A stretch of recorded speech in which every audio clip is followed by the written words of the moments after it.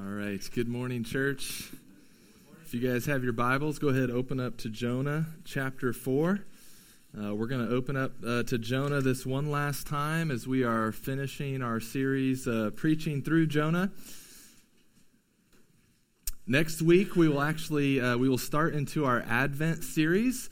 Advent actually does officially begin today, 4 Sundays leading up to Christmas, but we were a week delayed due to some illnesses and things like this, and so next week we'll start our Advent series, which we are calling the Advent of Wisdom.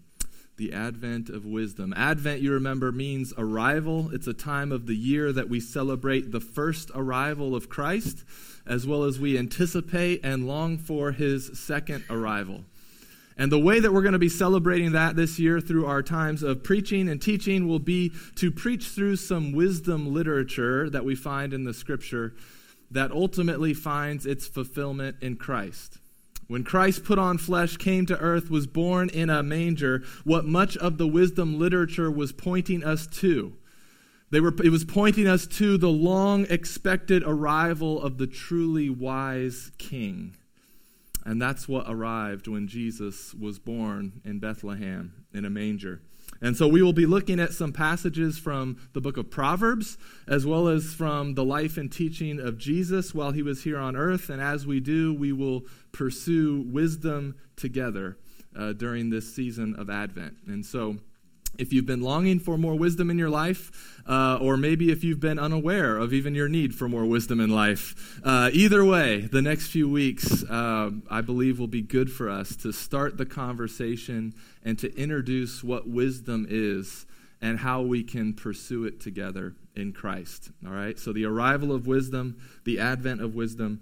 Next week, we'll start by looking at Proverbs 1 through 7, if you want to be reading that this week.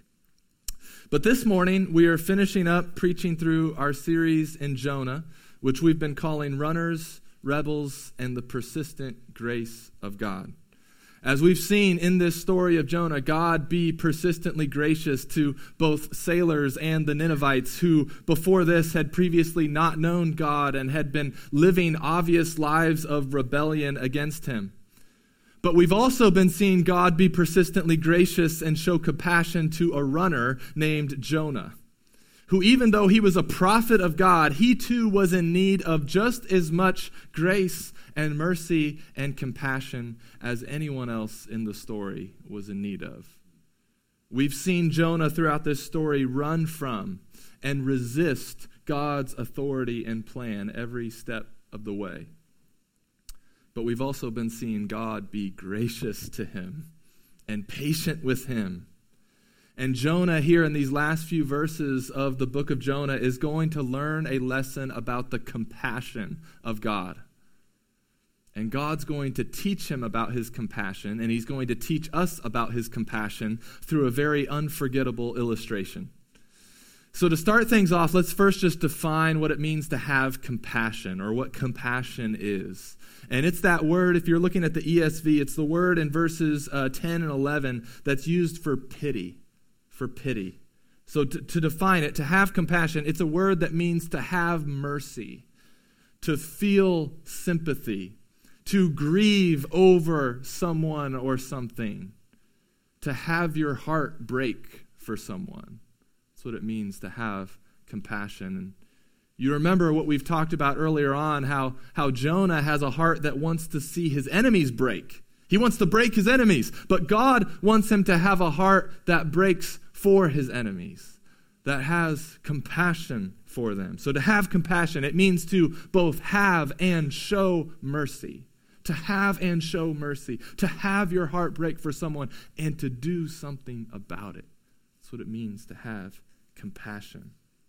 There are people in the world, when they see the suffering and brokenness in the world, there are people that just want to move away from it, distance themselves from the suffering and brokenness.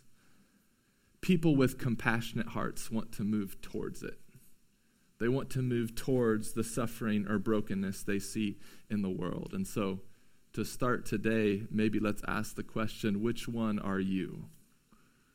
Are you one that instinctively, first step is away from the suffering and brokenness in the world?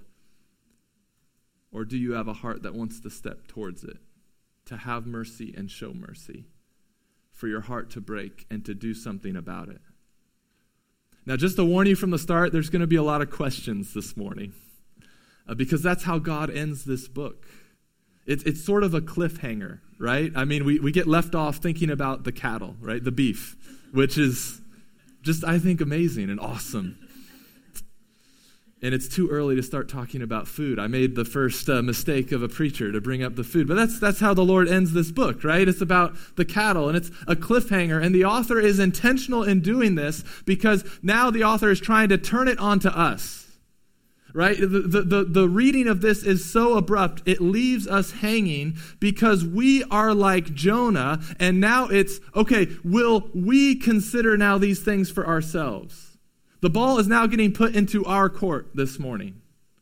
Will we have compassion like God has compassion? Will our hearts break for people we previously wanted to break? Will we move towards the suffering and brokenness in the world and not away from it? So these are questions that now we have to wrestle with. We are Jonah. I don't know who, I've tried to kind of make that clear as we go along, who we should be relating to in this story. We are Jonah, and now the question turns on us, will we have compassion like God has compassion? And so let's pray, and then we'll go through this scripture. Father, we do need your help this morning. Lord, we all come in here maybe a bit tired, maybe a bit weary, maybe a bit anxious, fearful, maybe in a spiritual state of just a desert, just feeling like it's dry and we haven't had a drink of living water in a while. So Lord, I ask that you would refresh us, that you would carry us, that you would be our good shepherd this morning, that Holy Spirit, that you would give light to this scripture, that you would make my words clear and plain, and that, Lord, your word would bear great fruit in our lives and in this church. So we ask for you to do the work that only you can do. We ask this in Jesus' name. Amen. Jonah 4. Look with me at verse 5. Jonah went out of the city and sat to the east of the city and made a booth for himself there. He sat under it in the shade till he should see what would become of the city. All right, so you'll remember Jonah here is unhappy with what he saw God do, right? The people repented, God relented, and now Jonah is angry that God has been so merciful and gracious to the Ninevites, and he leaves the city to now just go sit and watch and see what will happen. Jonah's anger and lack of compassion cause him to now become a quitter and a spectator. All right? Not only is he a runner, Jonah is now a quitter and a spectator. I mean, think about it. There would have been still a lot of work to still to be done in Nineveh. The job was not complete. Like, yes, the people had repented and cried out for mercy, but now the work of discipleship should have started by Jonah. He had a lot more to teach them and train them in. I mean, he could have started some Torah classes, right?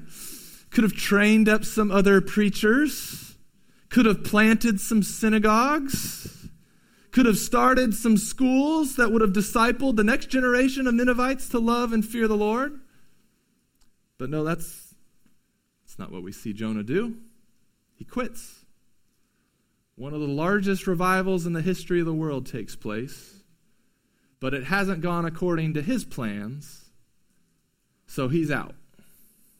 He quits, and he's content to be a spectator. God never said his work was done. He never said, Jonah hasn't heard the words, well done, good and faithful servant, now enter my rest. No, I imagine God had much more work for Jonah to do, but Jonah quits and he goes out of the city to let's just watch and see now what happens. And he builds a little shelter for himself, which is really ironic because the shelter here is like the booths or the shelters that the people of God built while wandering in the desert for 40 years. This was the same type of shelter that then God commanded them each year to build and live in during the Feast of Booths or the Feast of Tabernacles. It was a feast where every year thousands upon thousands of God's people would come together for 8 days, and they would live in these temporary shelters as a way to celebrate and remember God's compassionate provisions to them in the past. That's what these booths or shelters were supposed to remind them of, God's compassionate provisions.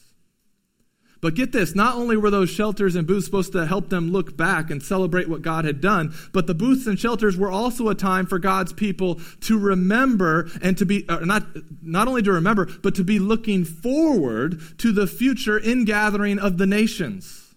That the nations are going to come to the Lord, that the nations will one day come to Christ.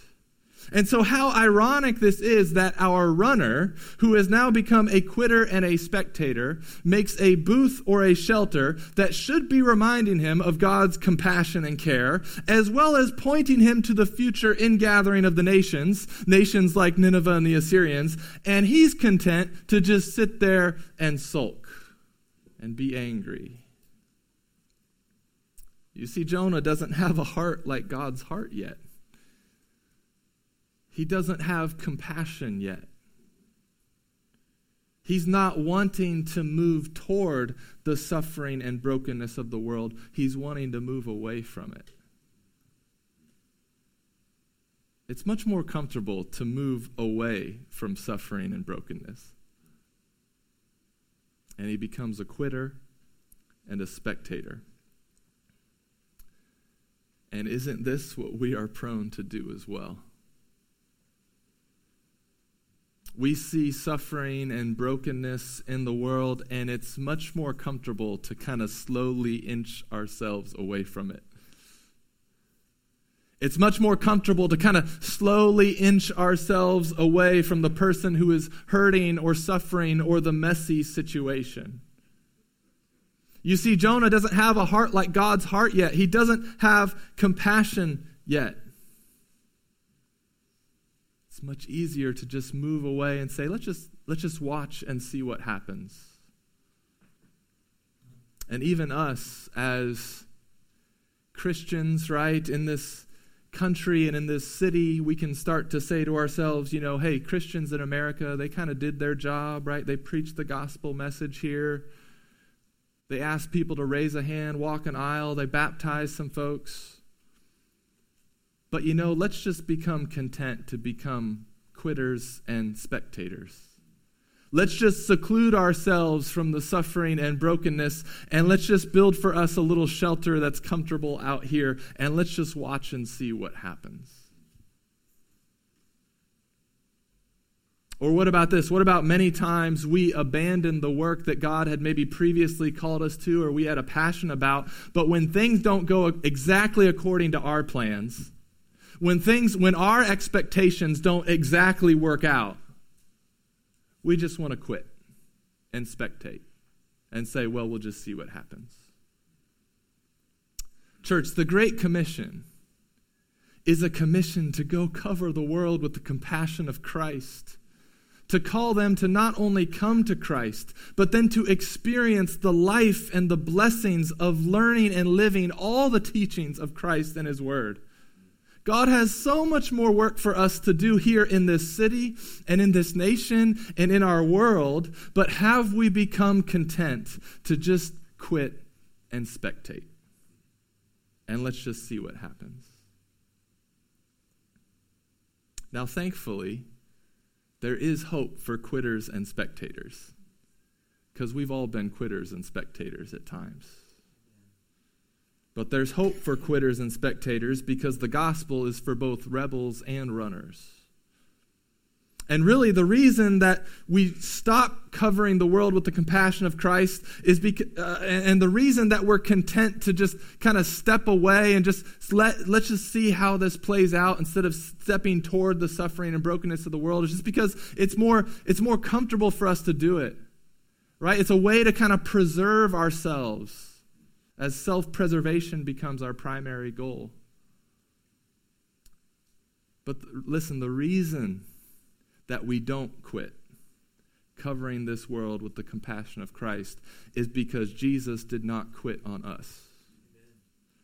And he was not content to stay in heaven and just see what would happen. You see, Jesus is the prophet that Jonah failed to be. He did not run from the suffering and brokenness of the city. No, we see in Luke 19, as he approaches the city of Jerusalem, that as he drew near and saw the city, he wept over it. He wept over it. We know from the life of Jesus, right? When he saw the crowds, he had compassion on them. When he saw the suffering and brokenness in the world, he moved toward it, not away from it. And not only that, but unlike Jonah, he did not go out of the city to just make a shelter that would preserve himself. No, one day he was led out of the city to make a shelter for us as he sacrificed himself on the cross, that we might be covered by the compassion of God forever. And so if you are a follower of Jesus, you must be moving towards the suffering and brokenness in the world because that's where Jesus is going. You want to follow him? Great. Do you know where he's moving to and where he's going? Will we go with him? Will we extend the compassion of Christ to others? Or will self-preservation still be our primary goal in life? We move away from suffering, right, in order to preserve our comfort, in order to preserve maybe our reputation, in order to preserve maybe our energy or our finances or what we think will make us happy or our plans and goals. And yet Christ shows us that the way to true life is not the way of self-preservation, but of self-sacrifice. Church, we have a good Father who will preserve us. But true life comes after the death of self. And so if you have died with Christ, then you have risen with him to newness of life, which is what your baptism was illustrating. And if that is true of you, if you have died with Christ and been risen to newness of life, then you have been freed from primarily pursuing self-preservation. You've been freed from it. And Jonah needs to learn that here if he's going to have compassion. He's so concerned about himself, he's so concerned even about his own nation, that the booth he is sitting in doesn't remind him that God is the one who has preserved his people. And God now gives him a lesson here that both he and us will never forget. So look with me at verse 6. Jonah 4, verse 6. Now the Lord God appointed a plant and made it come up over Jonah, that it might be a shade over his head, to save him from his discomfort. So Jonah was exceedingly glad because of the plant. But when dawn came up the next day, God appointed a worm that attacked the plant so that it withered. When the sun rose, God appointed a scorching east wind, and the sun beat down on the head of Jonah so that he was faint. And he asked that he might die and said, "It is better for me to die than to live." You'll notice first God's power and right to govern over his creation. We've seen this word appointed used repeatedly throughout Jonah, and we see it multiple times in these verses, right? God appointed a plant to grow. And get this, it grows. God appointed a worm to attack, and it attacks. God appointed a scorching east wind, and it scorches with its wind. I don't know. I wasn't thinking through how I was going to say that. But the wind obeys. Okay, that's the point. The plant that God appoints to grow, it's likely a plant that has large leaves that would grow up over Jonah's insufficient little booth and provide the shade and comfort that Jonah was looking for. And we see here that Jonah is exceedingly happy and glad because of it. Notice that this is the first time in the story Jonah is happy. God has provided a temporary comfort for him. Praise God. But Jonah does not praise God for the temporary comfort. He falls in love with the plant. And little does he know that God is teaching him something here. Because when the worm comes, and this is a very hungry worm, it gets after this plant, and the plant withers and dies, so that the next day, Jonah is no longer in the shade of a nice plant. No, he's got the sun beating down on him, and he's got the scorching east wind, and Jonah again finds himself in a position where he's despairing of life, so much so that he just wants to die. Britt and I had next door neighbors a couple of years ago that had 3 large trees close to our fence line. It was on the west side of our property, and we loved these trees. These trees were awesome because all afternoon they provided this wonderful shade to our backyard and to our patio. I mean, we had an umbrella out there on our table, but rarely even had to use it just because of the shade that those trees provided us. And even on the hottest, most humid summer day of Indiana, you would just sit back there and just feel nice and cool and refreshed. And it was awesome. We loved those trees. One day we come home and the trees are gone. And I'm pretty sure it wasn't a worm. I'm pretty sure it was a tree company that chopped them down. And we were sad. We shed some tears over those trees. Because now when you sit in our backyard in the summer, you feel the brunt of the sun beating down on you. I'm pretty sure there is a scorching east wind coming from somewhere. And it causes you to despair of wanting to be outside in Indiana in the middle of July.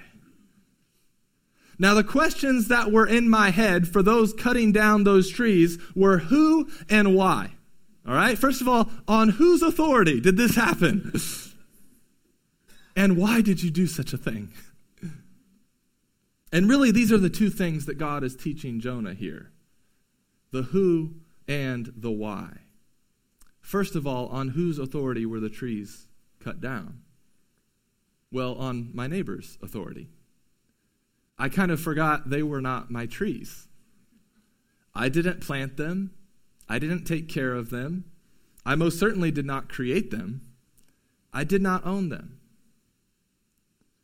And so Jonah and us must first come to grips with this in what David teaches us in Psalm 24. In Psalm 24, David says, "The earth is the Lord's, and the fullness thereof, the world and those who dwell therein."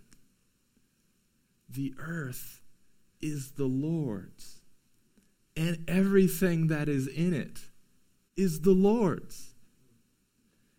He has the right to give it, and he has the right to take it away. Now, it's easy to say that when we're talking about a plant and a worm. It's much more difficult to say that with things that our affections are set on. But it's still true. The Lord, this is what God is, one of the things God's teaching Jonah here is the Lord has the right to deliver and destroy, to give and to take away, to afflict and to comfort. He has the right to appoint a plant to grow, and the right to appoint a worm to come and eat the plant. Now, it's a bit humbling for us as humans to remember that the earth is the Lord's. and that he has the right to do what he in his wisdom and goodness sees best to do. You see, part of the reason Jonah does not want to see his enemies delivered is because he knows that this will likely lead to more affliction for his nation and his people. And we know from history that he's correct. But God has every right to do this because the earth is the Lord's. And because of the presence of sin in our lives and in our world, God in his wisdom will at times teach us eternal truths through temporary afflictions. We need to receive this. We need to hear this. We need to know this. We need to trust this, that because of the presence of sin in our lives and in our world, God in his wisdom and goodness will at times teach us eternal truths through temporary afflictions. And yet, even in those afflictions, we must understand the heart of God. Because God's not being mean or cruel here to Jonah. All right? This is not like Sid from Toy Story, like torturing his little toys, right? And just getting them, a nice sunburn or something like that. We have to know the heart of God behind this because he's not being mean or cruel here to Jonah. But we all recognize that when we're sitting out in the sun, when we feel the brunt of the sun and the wind, we can sometimes interpret those as being mean and cruel. So we have to know the heart of God because that is not God's heart in sending us these things. In the book of Lamentations, we most likely see the prophet Jeremiah lamenting over the destruction of Jerusalem. Right? And Jeremiah, he's lamenting over all that he sees happening as Jerusalem is destroyed. He sees death and starvation. He sees all these horrific things happening to his people. And he writes then Lamentations. And he writes Lamentations with a specific literary structure so as to bring to us, to the surface, the main point and summary of the book. The way Lamentations is written is that the first 2 chapters are exactly 22 verses. The last 2 chapters are exactly 22 verses. But in the middle, chapter 3 has 66 verses. All right, it's a very symmetric book because right in the middle, he puts the main point. The main thing that we should be taking away from all this lamenting and all this affliction that we see God bring. And so we see it in Lamentations 3, 31 through 33. And he writes, "For the Lord will not cast off forever. But though he cause grief, he will have compassion according to the abundance of his steadfast love." Verse 33, here it is. "For he does not afflict from his heart or grieve the children of men." He does not afflict from his heart. Though he cause grief, he will have compassion, but he does not afflict from his heart. You see, God is disciplining Jerusalem at this time, but he doesn't afflict from his heart, meaning this isn't his deepest desire. He doesn't take pleasure in this. And I can start to understand this a little bit by just knowing how I feel when I discipline my boys. I would much rather be doing something else. I don't take pleasure in it. And yet I know because of the presence of sin in their hearts and in our world that in my limited wisdom and goodness, I even know that I sometimes have to teach eternal truths through temporary afflictions. Our Heavenly Father does not delight in our affliction. And he will not cast off forever, but he will have compassion according to the abundance of his steadfast love. God knows in his wisdom and his goodness that teaching and instructing us in a world where the presence of sin still remains, there will be times where he must use temporary afflictions to teach us eternal truths. But he does not afflict from his heart. The earth is the Lord's, He gives and he takes away. We know he is both wise and good, and therefore we can still say, blessed be the name of the Lord.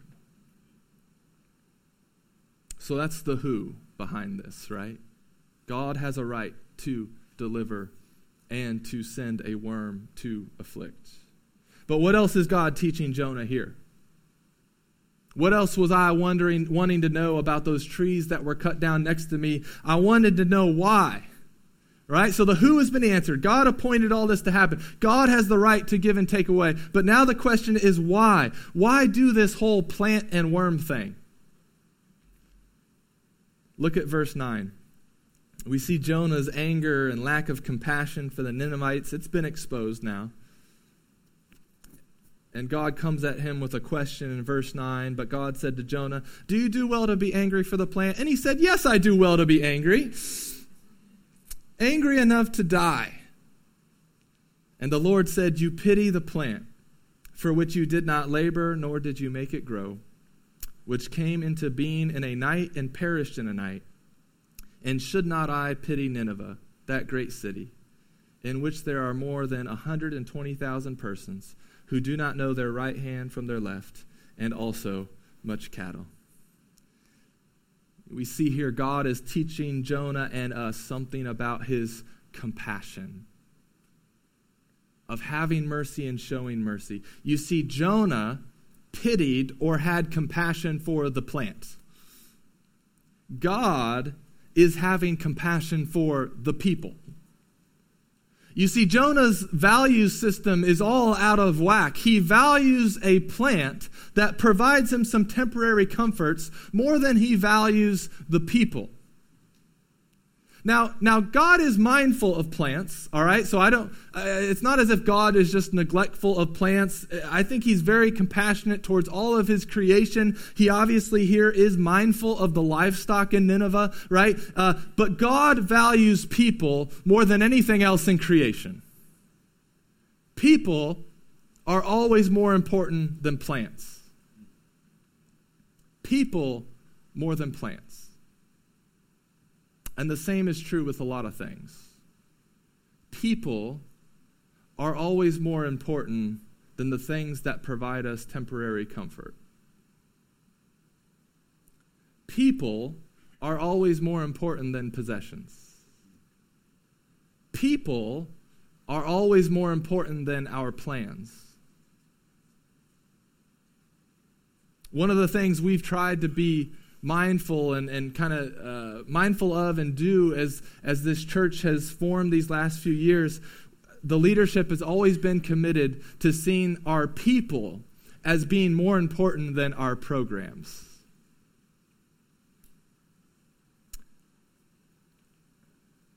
People more than programs. You see, sometimes you can get into your plans and all that you're going to do and your programs that you have that are going to be, do all these great things for the Lord. And then you could take people and use them to prop up your programs. And I think what we learn here and what I think is a truth all throughout Scripture is no, people are always more important. Compassion and pity and mercy and should always be shown more towards the people. If we're going to have some programs and ministries here, they have to be used to serve our people, not the other way around. Which is why we always try to be mindful to not have people over serving in areas that takes them out of the worship gathering more than once a month or anything like that. It's because we value people more than our programs.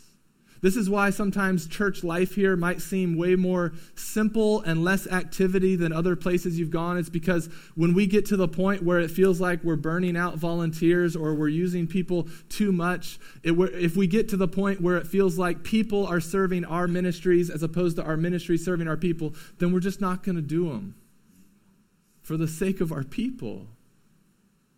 In God's value system, people are more important than programs.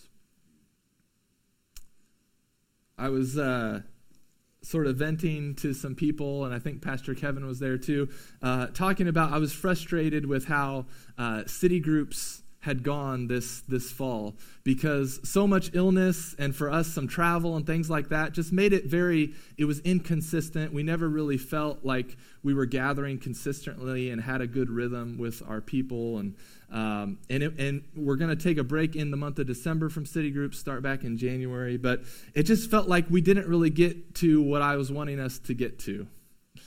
And Pastor Kevin lovingly and graciously reminded me, I think they have gone well because it's about the people.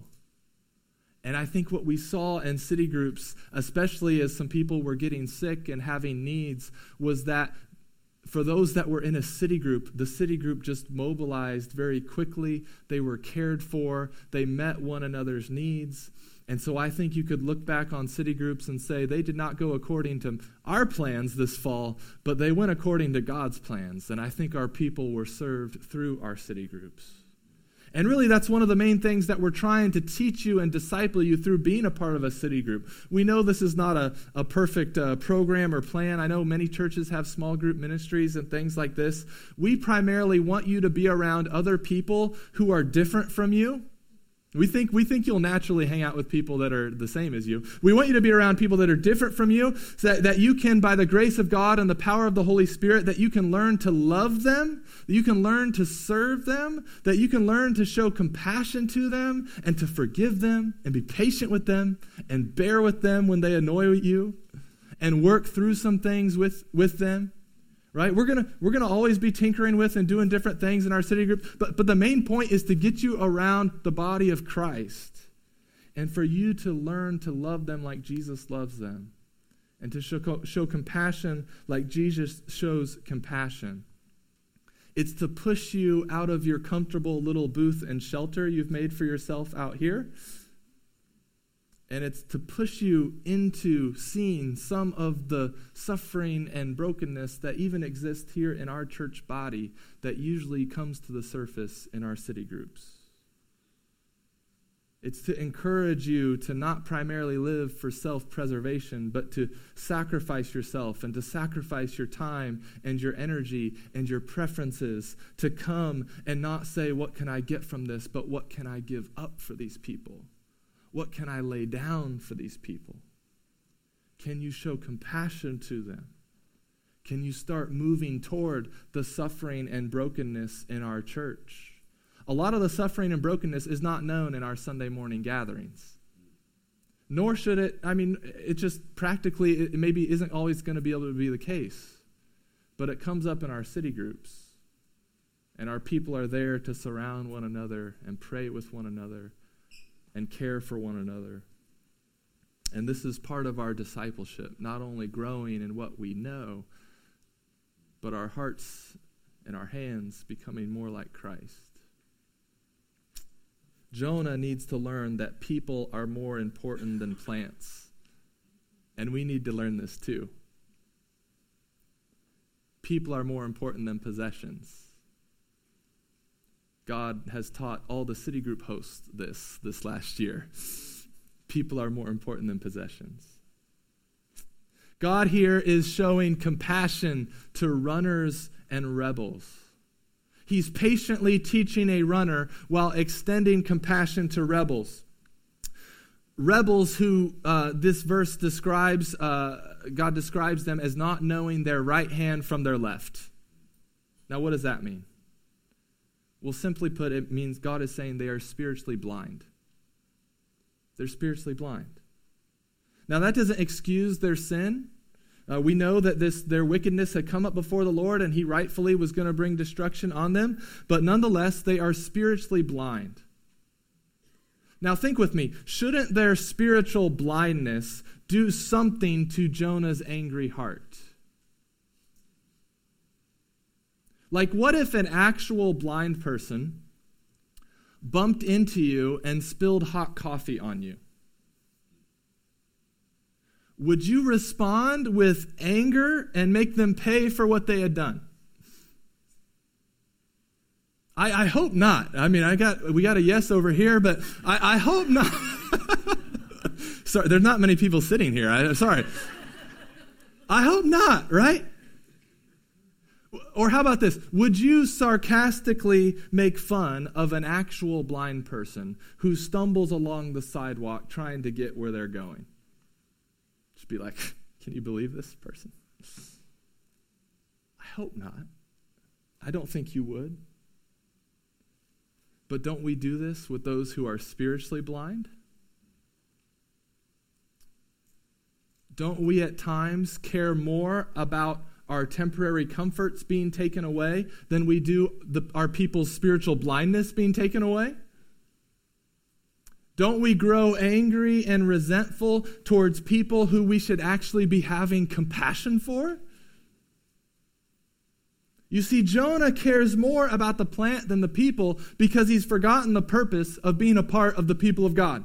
God did not set his affection on the nation of Israel to only show compassion on them, just as God has not set his affection on his church to only show compassion to them.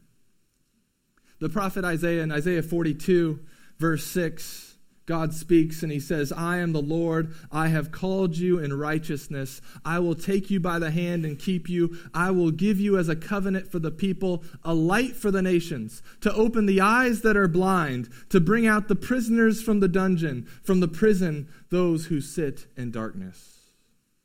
Church, the people of God in Christ. The people of God in Christ. We see this fulfillment in Christ here. But the people of God, now that we are in Christ, we are to be a light for the nations. You are to go in Christ and open the eyes of the blind. You are to go in Christ and set free the captives from the prison who are sitting in darkness. They can't see their right hand from their left because they're spiritually blind, and we're angry about it. We're angry about it instead of having the compassion of God towards them. Church, God has not blessed us and been compassionate with us so we can just keep all these blessings to ourselves and be angry with anyone who would threaten those. No, as the church, we are to be the light for the nations, including this one. Not to be angry with those who are blind, but to show them compassion and help lead them out of darkness. When those trees came down next to our house, like I said, Britt and I, we both shed some tears over those trees and the shade that we lost. And I one day asked them why they came down, asked the neighbors, hey, what's up with that, And they were an older couple, and they said they were having a hard time keeping up with the leaves. You see, I was caught up in enjoying the temporary comfort of the shade, all the while blind to the needs of the people. I was content to sit back at a distance and enjoy the blessings of the plant, but had not considered the needs of the people. You see, we, like Jonah, many times weep for plants, but not for people. We weep for the loss of temporary comforts, but not for people. We weep for possessions, but not for people. We weep over the loss of political power and influence, but not for people. We weep that God might be pushing us towards suffering and brokenness because we'd rather stay away from it altogether. And yet, church, if we are to follow Jesus, who is the one who revealed and extended the compassion of God to this world, then we must move toward the suffering and brokenness we see in the world. We must not be content to be quitters and spectators. We must have more compassion for people than any other thing in our lives. And so here we are at the end of Jonah. And the story does leave us hanging. Now, I suspect that Jonah did have a change of heart at some point. And many people think this is the case because we actually have the story of Jonah. Jonah has gotten to the point where he can give his firsthand account and be okay, us all laughing at him and just shaking our heads at him. So I do think Jonah comes around, but we don't know that for certain. The story leaves us hanging because now it's being turned on to us. Will we, who have been covered by the compassion of God through the person and work of Jesus Christ, will we be compassionate now with others? Will we move towards suffering and not away from it? Will we live lives primarily not of self-preservation, but of self-sacrifice?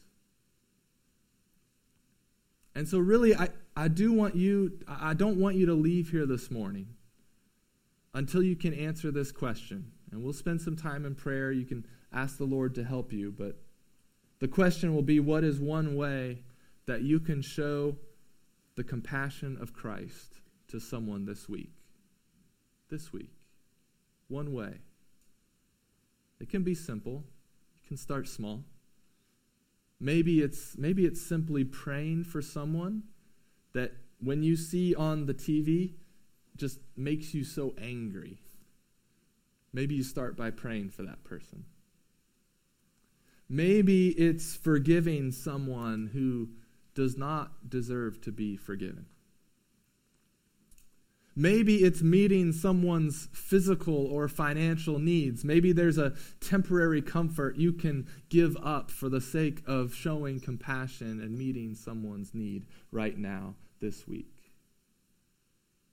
And we'll ask the Lord to give us some ideas and promptings from the Spirit. But how can you show compassion to someone this week? How can you love people more than plants this week?